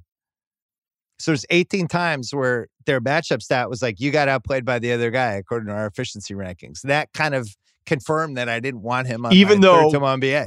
You still don't really know what the basis of this is. I don't, but I do feel like a lot of the records made sense. CP3 was the one that made me, and Dame was 32 and 22. That one made me a little nervous. But for the most part, the right guys had great records, and the right guys had bad records. I was looking up the Kemba stuff, by the way. After his 18 against Miami in the loss, he's dipped down. So it's been refreshed. So I just hate when people use these stats like Kemba Walker stuff at a cocktail party and then make you look bad. Can we stay with this, or do you want to take another break? Because I want to do the number thing that I sort of teased. Let's keep going. Okay. What numbers would actually be something you would stop what you were doing? I'm going to give you an example. All right. As we know, home runs, guys of our generation, newspapers asking your dad, well, how many home runs does he have? Okay, well, how many does he have to have? Wally Joyner. Remember Dale Murphy, I think, had 37 at the All-Star break one year. I mean, that's the kind of stuff you would obsess over. I'd care if guys finished at 300. I care who won the batting title.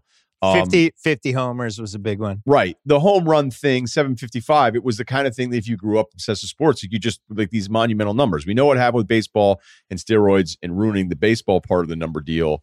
And, there's another part of it that I think is kind of funny in that, like, I remember being at ESPN Radio and we would go live. So I started there in 2006. We would go live to like monumental home runs because that's what you just used to do on late night radio. You'd be like, all right, we're going to go live to, and the one that everybody was like, why are we going live to Sammy Sosa home runs? Nobody likes him.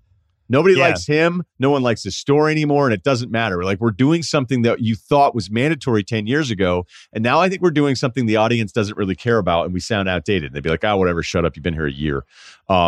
So is there anything numbers related that would still get you excited? And not to say the Westbrook thing is overlooked here, because I actually think people did a big deal on this because it's a monumental number for him to tie Oscar when none of us ever thought anyone would ever do this. No one thought anyone would do it. Can I shit on the triple-double thing? Sure. Nobody was even aware of these until the mid-'80s. And I think it was the Lakers PR guy started counting the Magic triple-doubles and made a big deal about them. And it was like somewhere in the mid-'80s, the triple-double thing started. So basically, until 1985, nobody even knew that this was a thing like, oh, I'm a rebound short, I should go for this. It didn't exist. So the Ricky Davis? Right. So it'd be like, I don't know, if all of a sudden 20-ounce morning coffees, it was like, oh, you've had 738 straight days of 20-ounce morning coffees. It was like, really? And then it's like, what's the record? You're 20 away from the record. I am? Like, that's what it was like until 1985, where people are like, oh, triple doubles? Really? So it's just hard for me to, I know, who cares? I've always been in the who cares camp with triple doubles. Who cares? What does it mean? All right, so you would have not gone to a live broadcast of him in that Pacers game. So what exists that would still get you excited? I'm glad you asked. I wrote down my list. I think the number one record for basketball right now, we're removing Wilt's 100 off the table, right?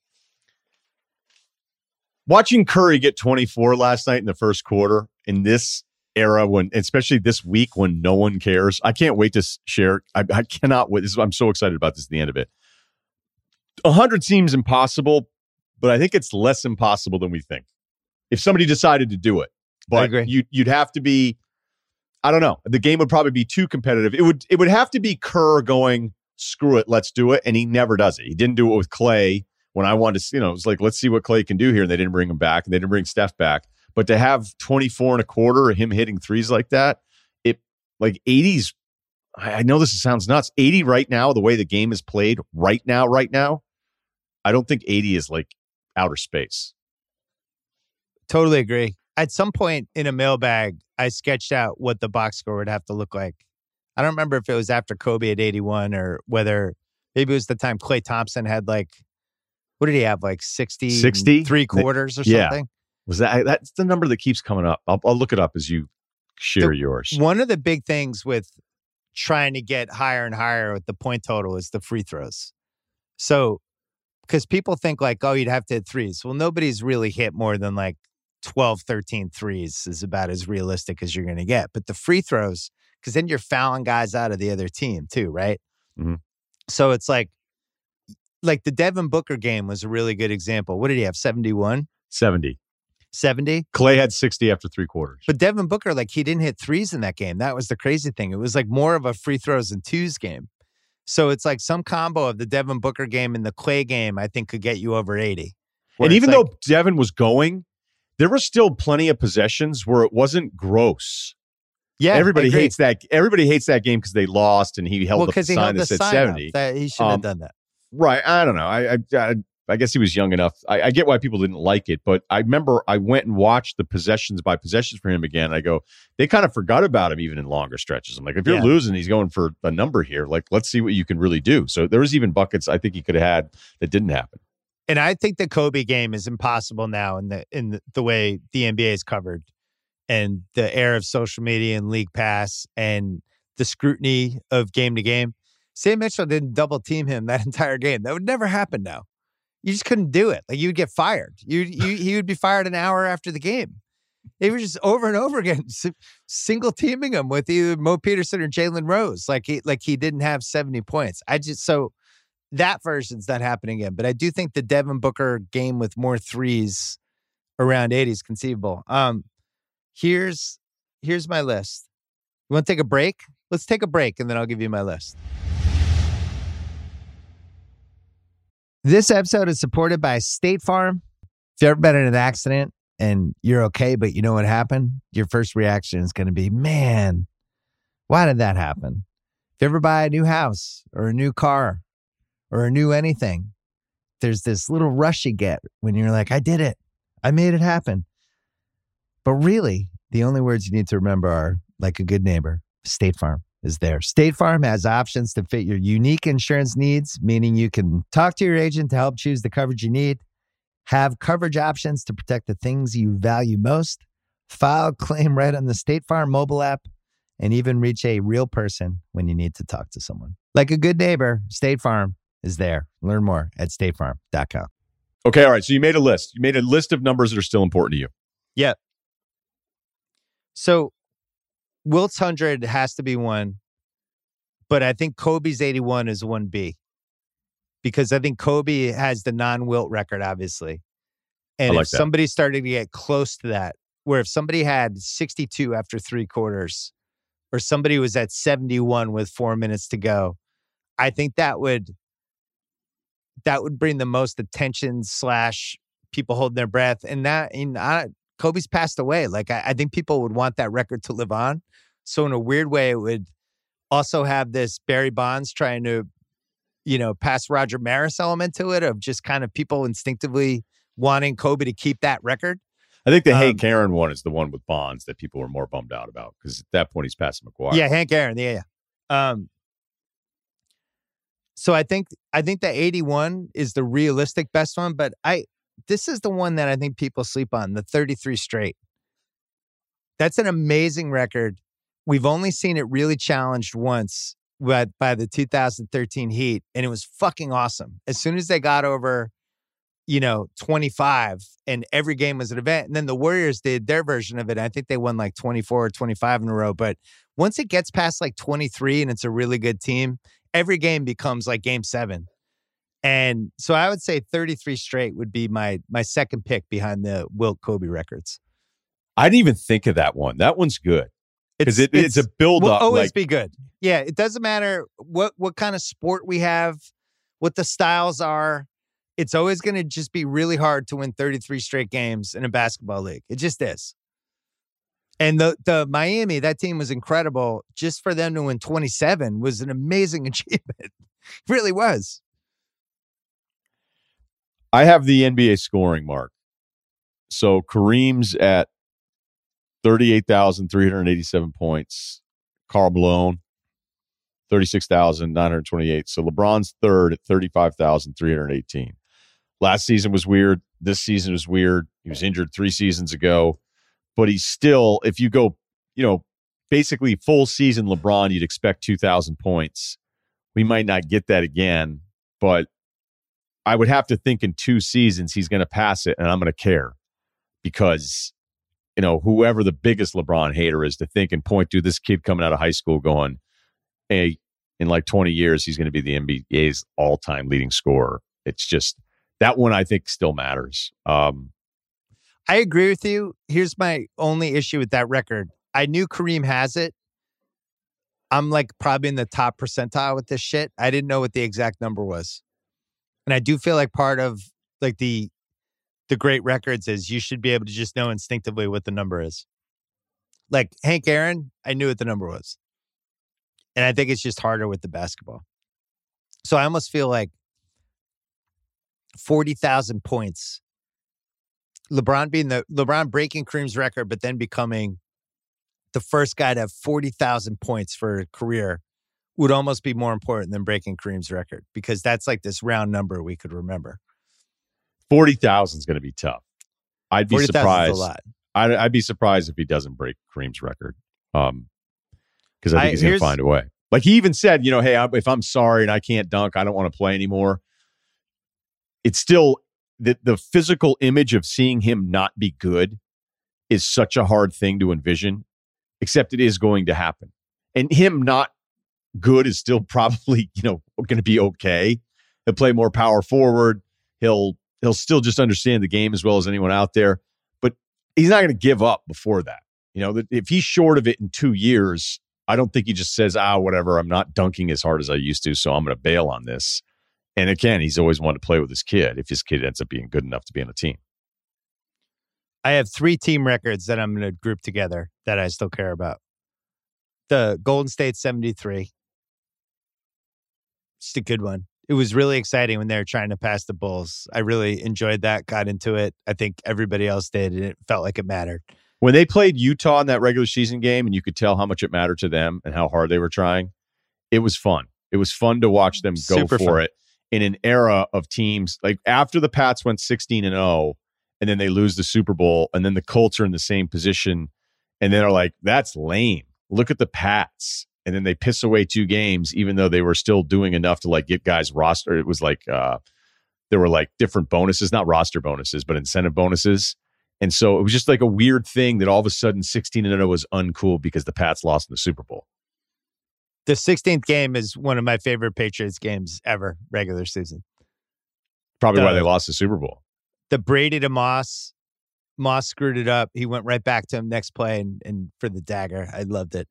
The other 2 team records, the Celtics going 50-1 at home in 1986 has always been one of my.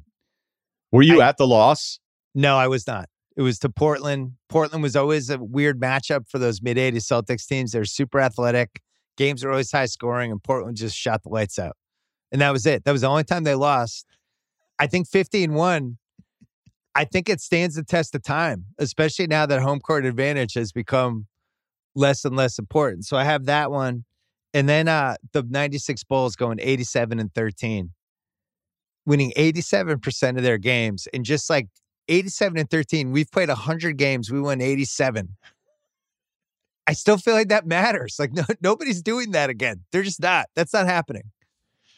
Hitting 400 is the last one that I have just because I never want to see anyone do it.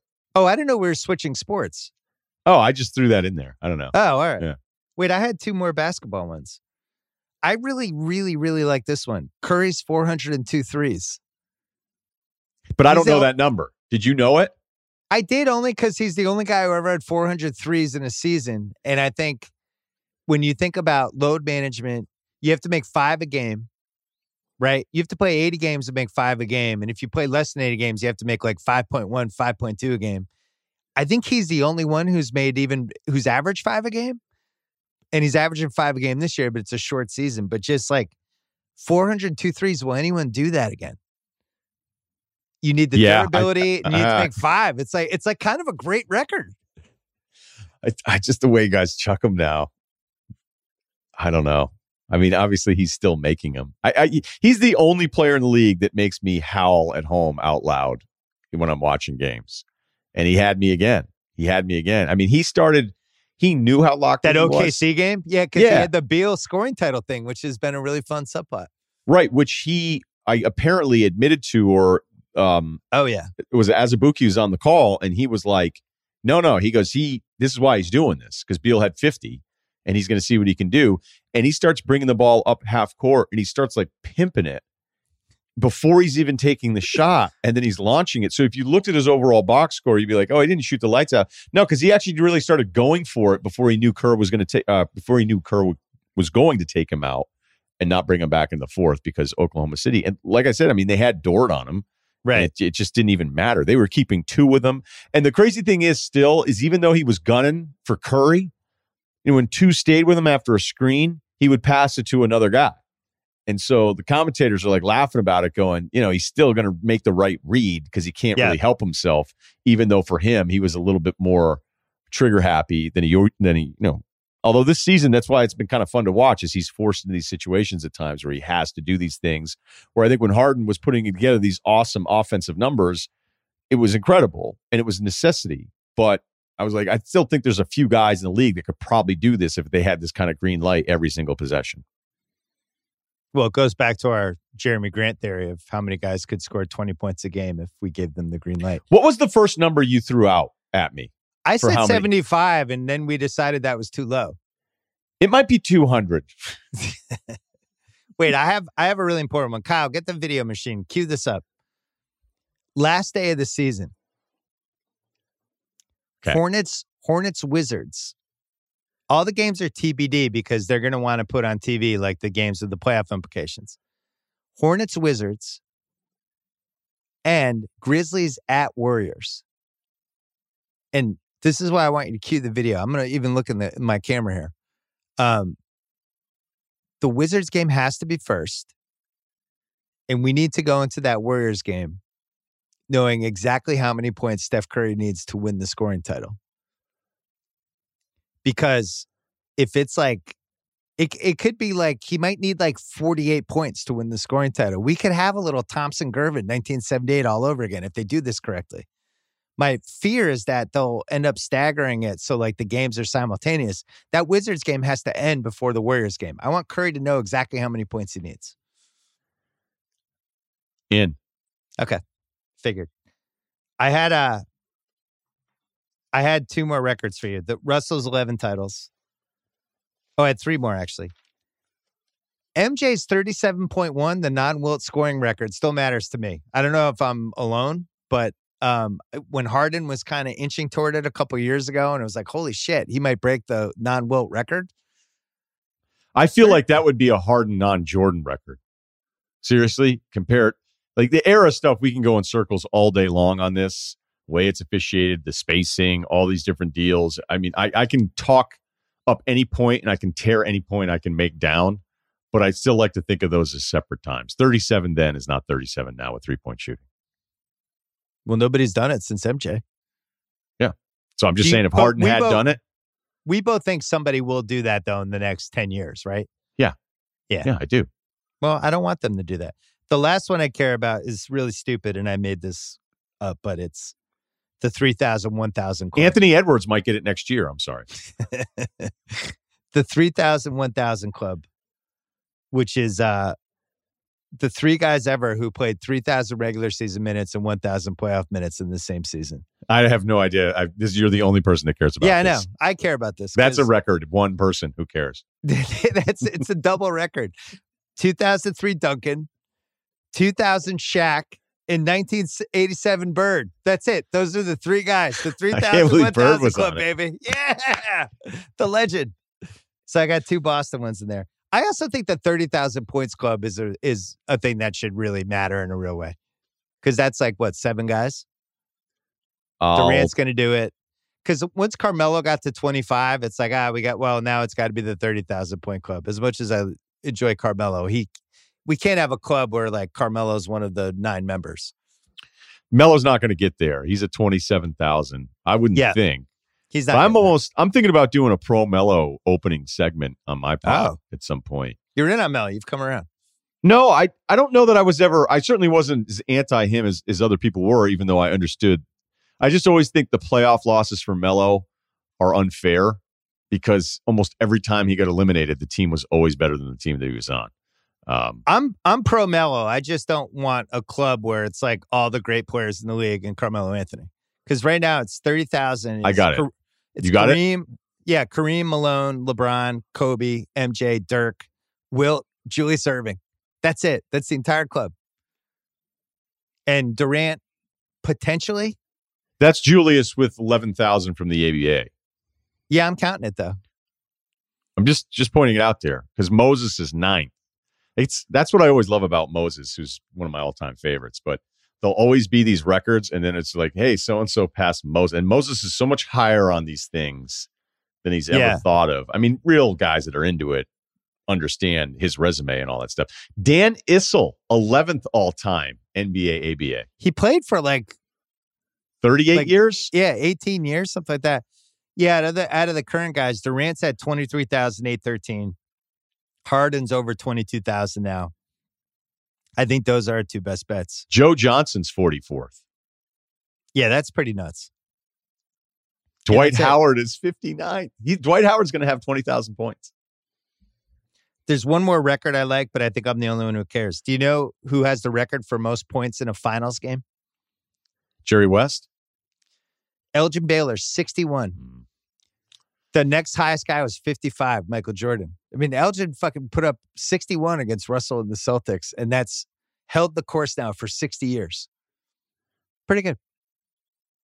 You were good at that. I kind of threw it out there and was like, are there any of these things? Because I do love think records. Okay, but I'm telling you right now that it's not even, I don't even think it's a generational thing. I think it's our own attention span now. Nobody cares about numbers.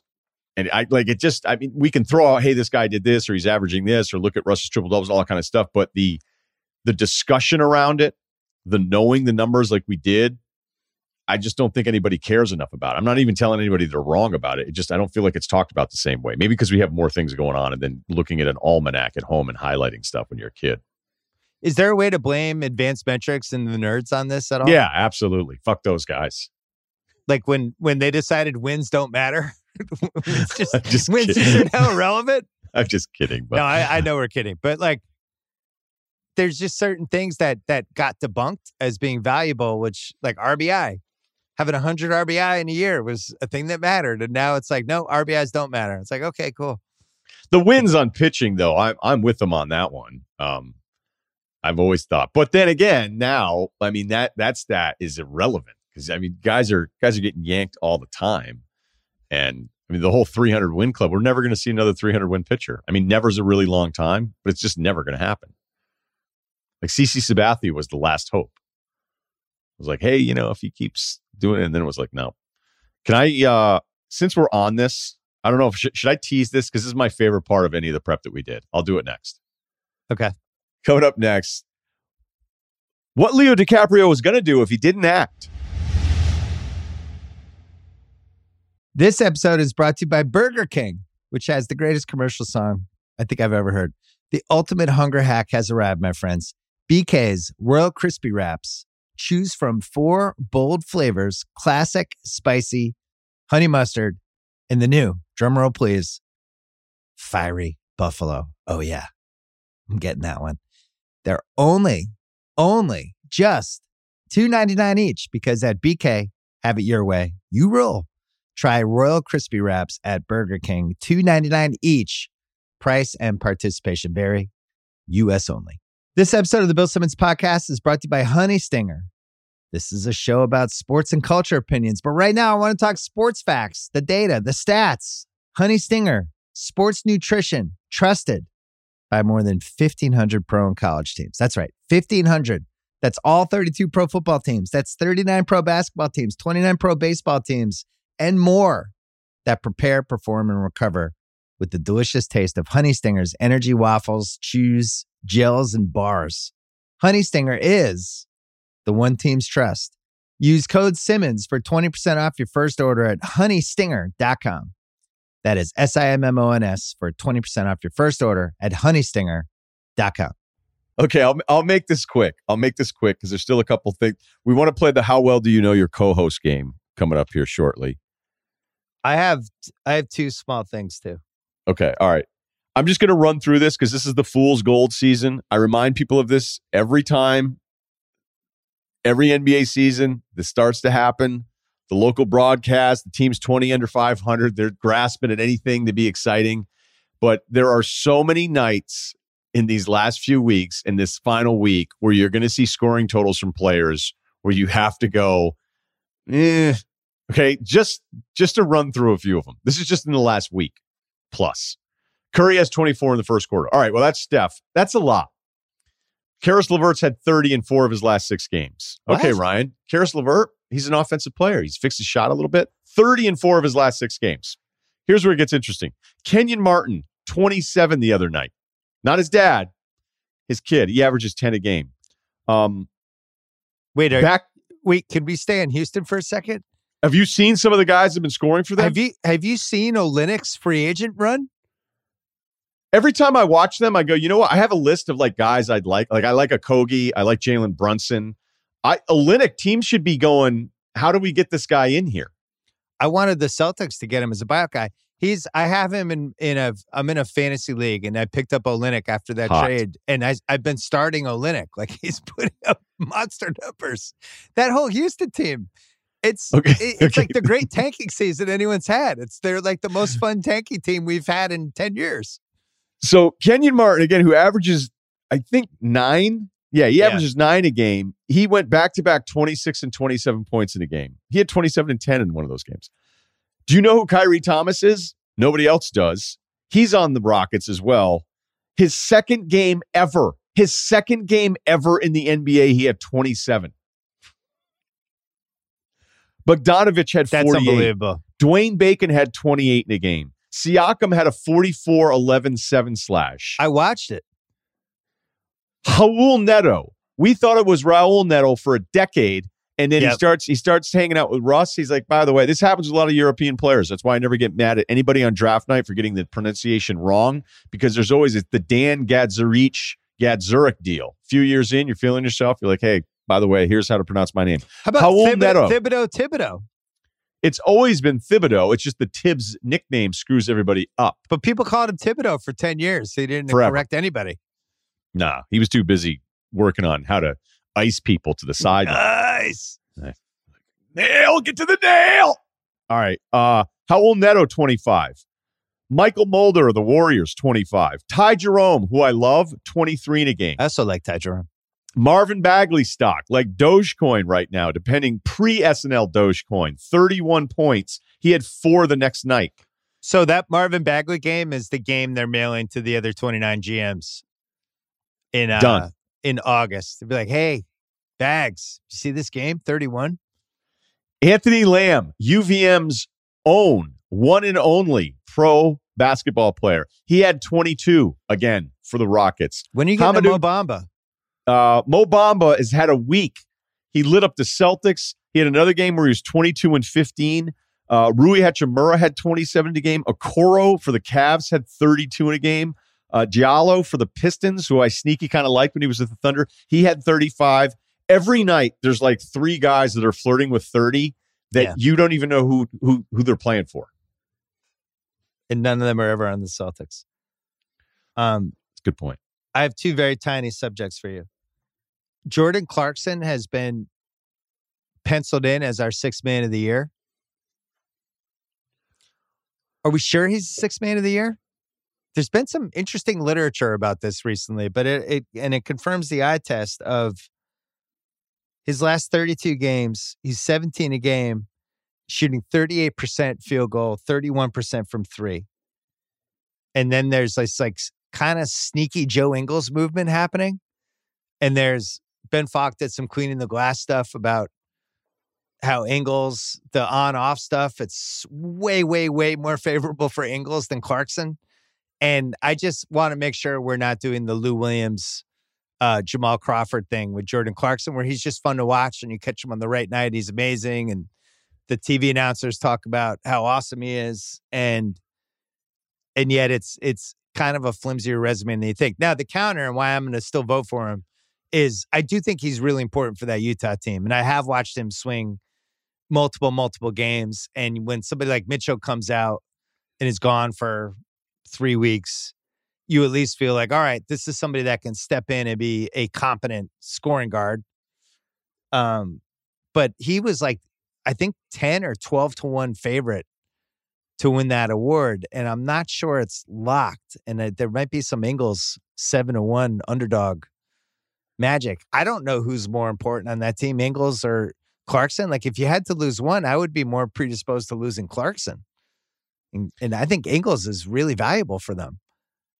Well, Ingles does, I think, more and incorporates more people. Although Clarkson at times had assist ratios that were so low, you were like, you're allowed to pass those other four guys. Right. Like, what you get to if you want to.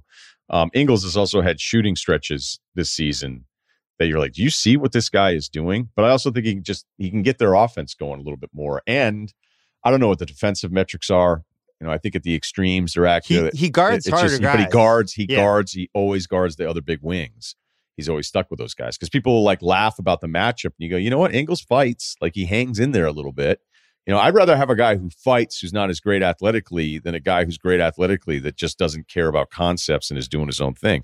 Those guys cost you more possessions defensively than the guy that is just working his ass off all night just to cut off any driving lane. So what about Derrick Rose? What about Derrick Rose?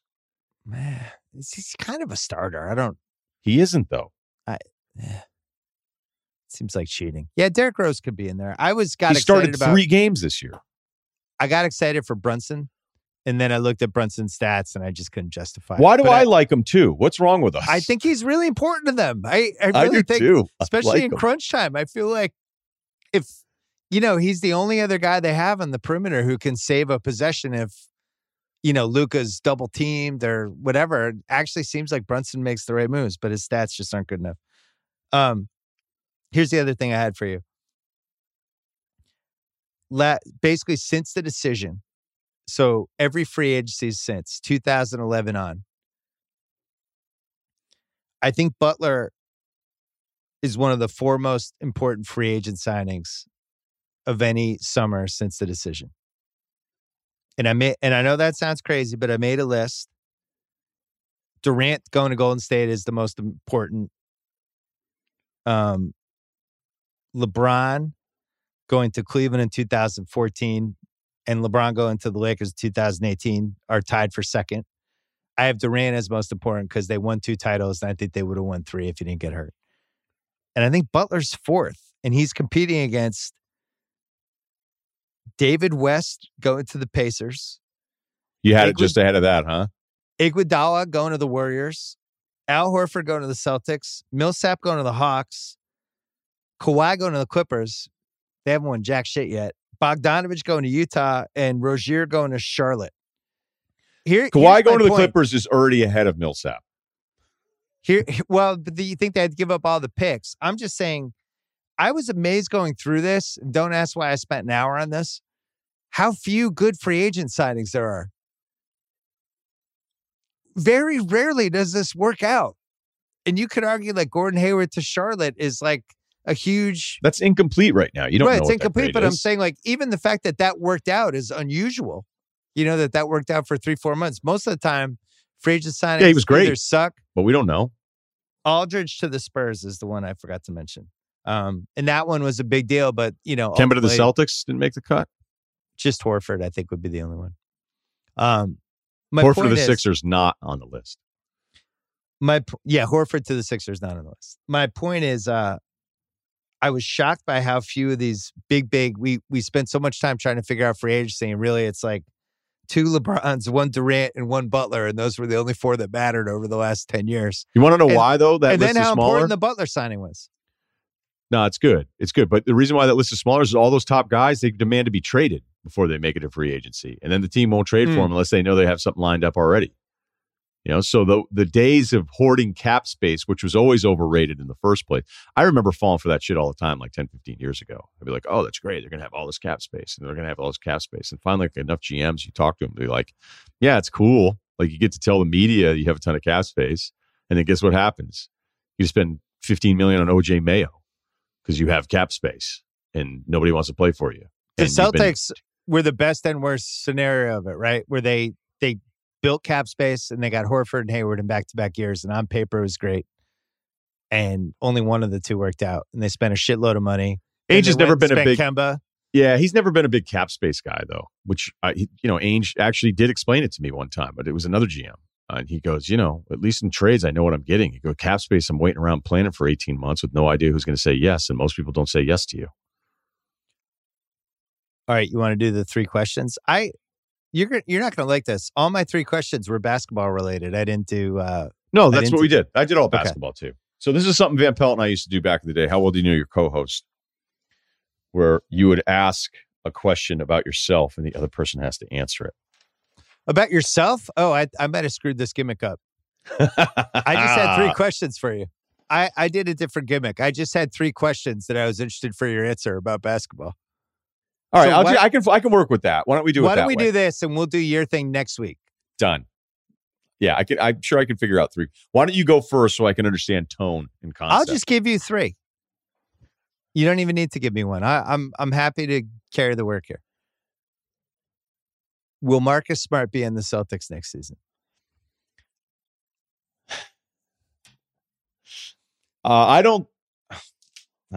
It's so hard to move anybody. I would think that they would like to try something different. I don't have intel on that. I just have watched him enough. Can I give you a little breakdown on this today? Because I was charting this game today. So they get down 12. It's 87-75. And a lot of it became effort. Was this by the way. part when he took the 29-foot 3 when they had momentum? I don't even think I have that in there. I couldn't keep track of them all. Okay. And I guess my frustration with this, it's almost like, I'll hear people talked about a certain way. I knew all the years when I would talk about Cousins, I would just go like, why does no one else seem to understand what I'm talking about? And then I was the dick. And I think there's a lot of this stuff that happens in the Boston market with this, where there's this love for him because all the Tommy points and everything. And you just go, yeah, but there's a lot of other stuff too that I don't think you guys keep track of. So 87-75, the Celtics get back into it with effort. And that's what I love, is that if you're a coach, that's probably why all those guys are psychos, because they're just like, if you just tried a little bit harder, we could actually get back into this game. And defensive effort, there was a very specific play. Like Evan Fournier was going to get screened by Bam. He was trying to get back to the ball handler, which was his original assignment. So he worked hard to try to get around the screen, and Bam wasn't ready for his effort, moves a little bit, offensive foul, turnover, Celtics have the basketball. And it was all just because you wanted to try a little bit harder around the screen. All right, so Smart decides on another play at 87-75 to help Fournier to double Butler, even though Butler had picked up his dribble, gets burned in the baseline cut, bucket. All right, cool. Smart overhelps again. Ariza beats him baseline. Smart then came down and was the only guy to touch the basketball on a possession, didn't look at anybody else, blocked layup. He bodies Butler up 30 feet away from the hoop. Jimmy Butler, who's not known as a deep threat, Smart will have those moments where he's like, I'm going to just start working you with my body. I'm going to get my body right on you. Butler takes one jab step, blows right by him, layup. So then Smart gets mad and then overhelps again defensively, gets beat in a back cut on a dunk.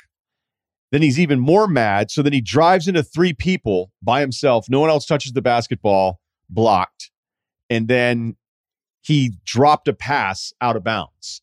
And then he had a foul on Butler because he was mad about an offensive possession. It didn't happen. So Smart will live in his own little world that is negatively impacting all of these possessions that don't really show up other than just a missed shot attempt or a plus minus where somebody scores on his assignment.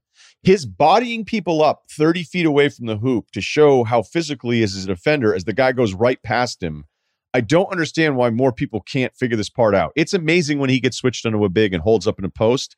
That is such a lower percentage of defensive possessions compared to the rest of the time in the perimeter where I have no idea what he's doing. I don't think he's on the team next year. That was a long answer. Sorry. It was a good... listen, you laid out a very compelling play by play of just what it's like when he doesn't have it in a certain game and how damaging some of the stuff he can do during a game when he's not playing well. The bigger issue to me is that I don't think athletically he's the same. And I don't think his defense is the same. I don't think he's the same guy on that end that he was 3-4 years ago. And he seems to think he is. But I think he thinks he's the best player on the team. We've watched guys go by him for 2 years now, but especially this year. He was able to get it back together in the playoff game, but guards can just go by him.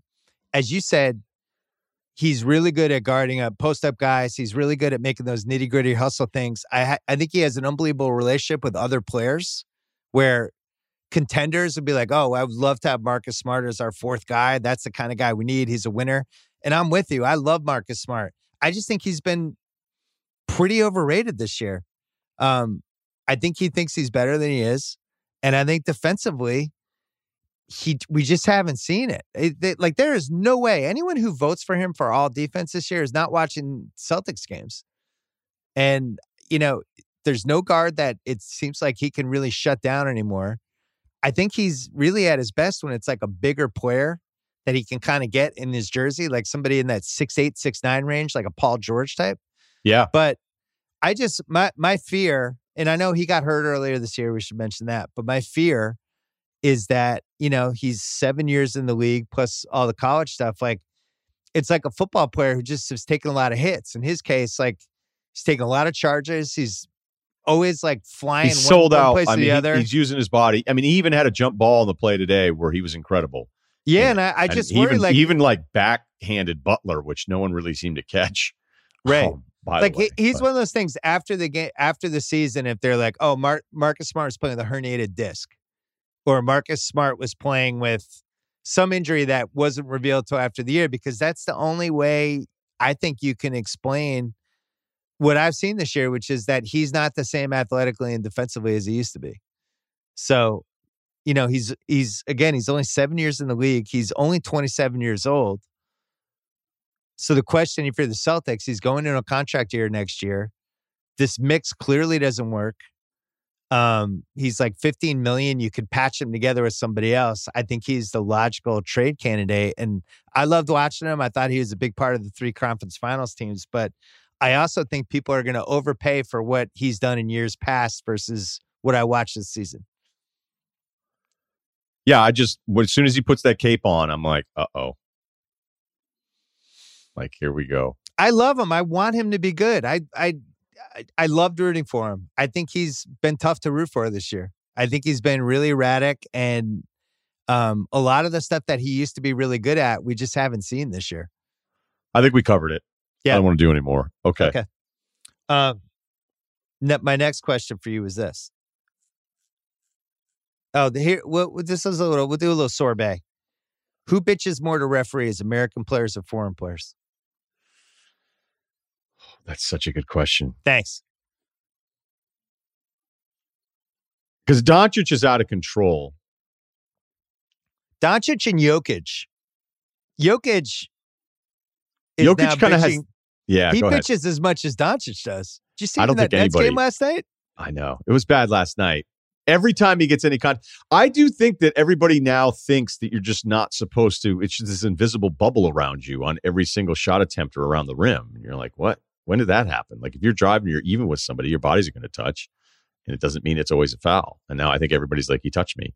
And it's a foul. I'm still going to go American players. I mean, the LeBron Lakers experience, full throttle, is pretty tough. Dame is borderline miserable the entire game, which is kind of weird because I love watching him play, but he ends up in the ground and it's just hands up, doesn't want to get back on defense and just stares. And, I wish guys could do it. I was actually watching some American rugby today, LA versus New York. Shout out to the rugby league. And this is unbelievable. You need to watch some of this, by the way. They had the ref mic'd up and there's no one in the stands. And you could hear everything every player was saying to the ref and everything the ref was saying back to the player. And so the ref goes to the one side, I think it was the New York side's captain, and goes, hey, get control of your guys.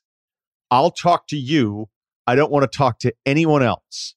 I'd love that if there was a designated complainer in the NBA where we would just speed up the complaining where no one else is allowed to complain the entire time. So who'd be the Celtics complainer? Fournier. You just keep it moving. Yeah, okay. Lakers, LeBron would be like, I've got this guy. I mean, Smart complains as much as anybody out there, too. Lowry, wait a minute. Lowry, LeBron, Lillard, all first team. Cousins is American. Again, I've never seen a player check out because of the refs quicker mentally than DeMarcus Cousins. I mean, he'd be at the intros going, that guy's looking at me weird. Oh, this is going to suck. Blake Griffin's coming off the bench, but he's playing crunch time. Would he get the most improved complainer award? Because he was like, he's off the radar there for a bit, but now he's in these big Nets games. As good as he's ever been. I texted a couple of a couple other yesterday about like Blake Griffin is back, and by back I mean he's flopping and bitching like it's 2013. Who are we forgetting? Who are we? Oh, there's a lot more. Well, Westbrook. Westbrook's out of control. If he misses a shot, he thinks he got fouled. Yeah, I think it's still the Americans. I do think we've got it. USA. I do think Doncic is the single most petulant star now. Gobert does a lot of "Am I dying?" So he doesn't do as much. Yeah. Although Tice could get punched in the face, and then I just can't believe Tice didn't ever try to just chokehold somebody once. You think he would have just been like, "I'm taking the fine. I don't care," and Tice would just take it. He'd get his ass kicked. Did we go too far on the Marcus Smart stuff? Now I feel bad. I love Marcus Smart. I just don't think he's been good this year. You like him more than I do. So. Yeah. All right. You're safe. I feel like we're going to find out after the year that he had some injury that they hid from us. Okay, then I'll take back everything I said. Okay. But I do think that there is an element of his confidence that isn't a great fit with this group right now. I don't think you can be with Kemba's year, who knows? But when things are right, he's the fourth most talented guy. Look, I've been over all this before. I need to shut myself up, so I'm going to stop. There you go. My third question would almost be a good one to end the podcast on. I'm really excited for this. Is Golden State passing on LaMelo for Wiseman officially a disaster? No, I'm not ready to say it's a disaster at all. But it feels like one right now. Okay. I don't think it's a disaster either. No, but Wiseman is a completely different situation because they weren't going to let him just make a million mistakes out there. That's what I felt like. I felt like they were coaching him where they were punishing him for mistakes, where I think there's other rookies that are allowed to make a million. I mean, Anthony Edwards can do whatever he wants. And LaMelo, here's the disaster. LaMelo's the more talented guy right now. I mean, there's no question about that. I was watching him play his brother tonight, and LaMelo was really good tonight. It did look like he might have hurt his wrist, but I think he's all right. But I was just thinking tonight. He did come back in, though. He did come back in, and I'm sure it'll be okay. If you just put him on this Warriors team, and you assume he's playing with the same, recklessness and all the stuff he's done in Charlotte, you just put him, even without Clay, with Draymond and Oubre and some of the other ones, with the way Curry's played this year, I just would have really enjoyed it. I think he would have fit in from an IQ, the way the game moves, kind of intangible standpoint in a really, really fun way. How unselfish he is. I think he would have been a second scorer for them. Tonight, I don't know why it never occurred to me until tonight, but I think I've had so much fun watching Golden State this year. Just thinking like, man, if they had taken LaMelo and they had Clay coming back and they had this Minnesota pick, they would have a chance to put together the most fun offensive team, since the 2017 Warriors, basically. It's just a bummer. I still really like Wiseman as a talent. I think it's going to take some time. The comp would be, I don't know, Jermaine O'Neal and the Blazers. How many years before he started to play real minutes? Like 3 years? Jermaine had way more skill fundamentally, though, where Wiseman, when he has those gifted moments physically, you're like, oh my God, who's that guy out there? And for all the shit that we take on the LaMelo deal, which some of it's deserved, no one ever runs any of the audio from a podcast closer to the draft where I was telling you, I go, you know what's weird about the LaMelo story is that some of the teams that I trust that finally got him in were like, hey, you know what? There's more going on here than that disaster down in Australia. Like this guy's got some stuff to him. And I don't know if Kerr will ever admit to you, because you have a tighter relationship with me. And I would love to know how close Wiseman LaMelo actually was, where it was a pretty foregone conclusion. It felt like for the longest time that it was always Wiseman. And if there was ever any debate, I'm just wondering if there was ever any debate there where they were like, maybe we go Melo. I think the thing people underestimate is that he really wanted to go to Charlotte. And I think he handled the interviews accordingly. Whatever the interviews were, the interviews right. really hurt him with the other teams. Right. There's no question. There were teams that when they got him in the building, they were like, oh, okay. There's a little more here. I think when he did the Charlotte interview and that whole week, he was gregarious Russillo at an outdoor bar in Manhattan Beach, hanging out with like 5 LA Kings. Just running Thompson. It. Just great. Just in a great mood. And then I think for some of the other teams, he was Russillo outside a hot dog truck at 2:01 in the morning in Hartford with 2 drunk guys coming up to him, wanting to talk MMA. I think that was his demeanor. That was my takeaway. I think Charlotte got Manhattan Beach Russillo in their experience. And we're like, oh, this is going to be awesome. I'm not sure he showed that side to Golden State and Minnesota. And look, you're taking somebody top 3, and if you're not clicking with them at all in any part of the process, you're going to be scared to take them. And Golden State really liked Wiseman, and it still might be the right pick. I think, though, that they definitely probably thought they were going to get a little more out of him this year. I don't think they knew he was going to be this raw. They could say what they want, but we knew it was going to be a project, but I still feel like they thought he was going to play this year. And you know I know that? Because they fucking started him. Yeah, I mean, even your man Jalen Rose said that the Warriors told LaMelo they were going to draft him. Interesting. All right. Anything else? Do with that what you will. All right. You're doing your pod twice. I will be doing this pod two more times. Taping an in-person podcast tomorrow, Russillo. Who are you doing with? Me and Fantasy and Chris, we're doing our first rewatchables in 15 months in the same room. So all of us got our shots. The last one we did in the same room was Outbreak. That was what we did as the pandemic. Wait a minute. You not did? Kidding. Yeah. We did Outbreak as the pandemic was going on, not realizing what was going to happen with the pandemic, but being worried that that was the worst case scenario. And now 15 months later, we're back. So there you go. So that's what I have going. Any last words from you? Nick Nurse, hopefully this week. The Nurse Man?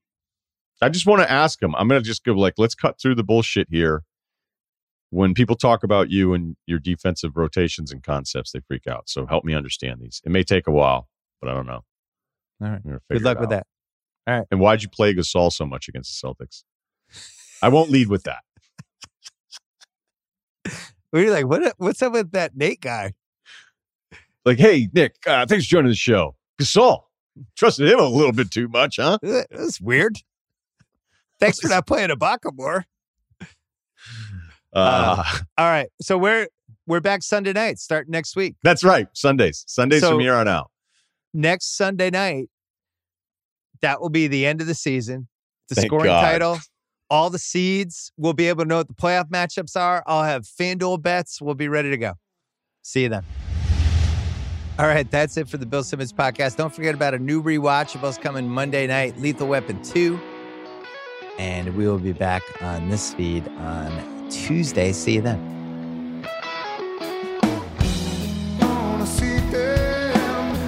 Side.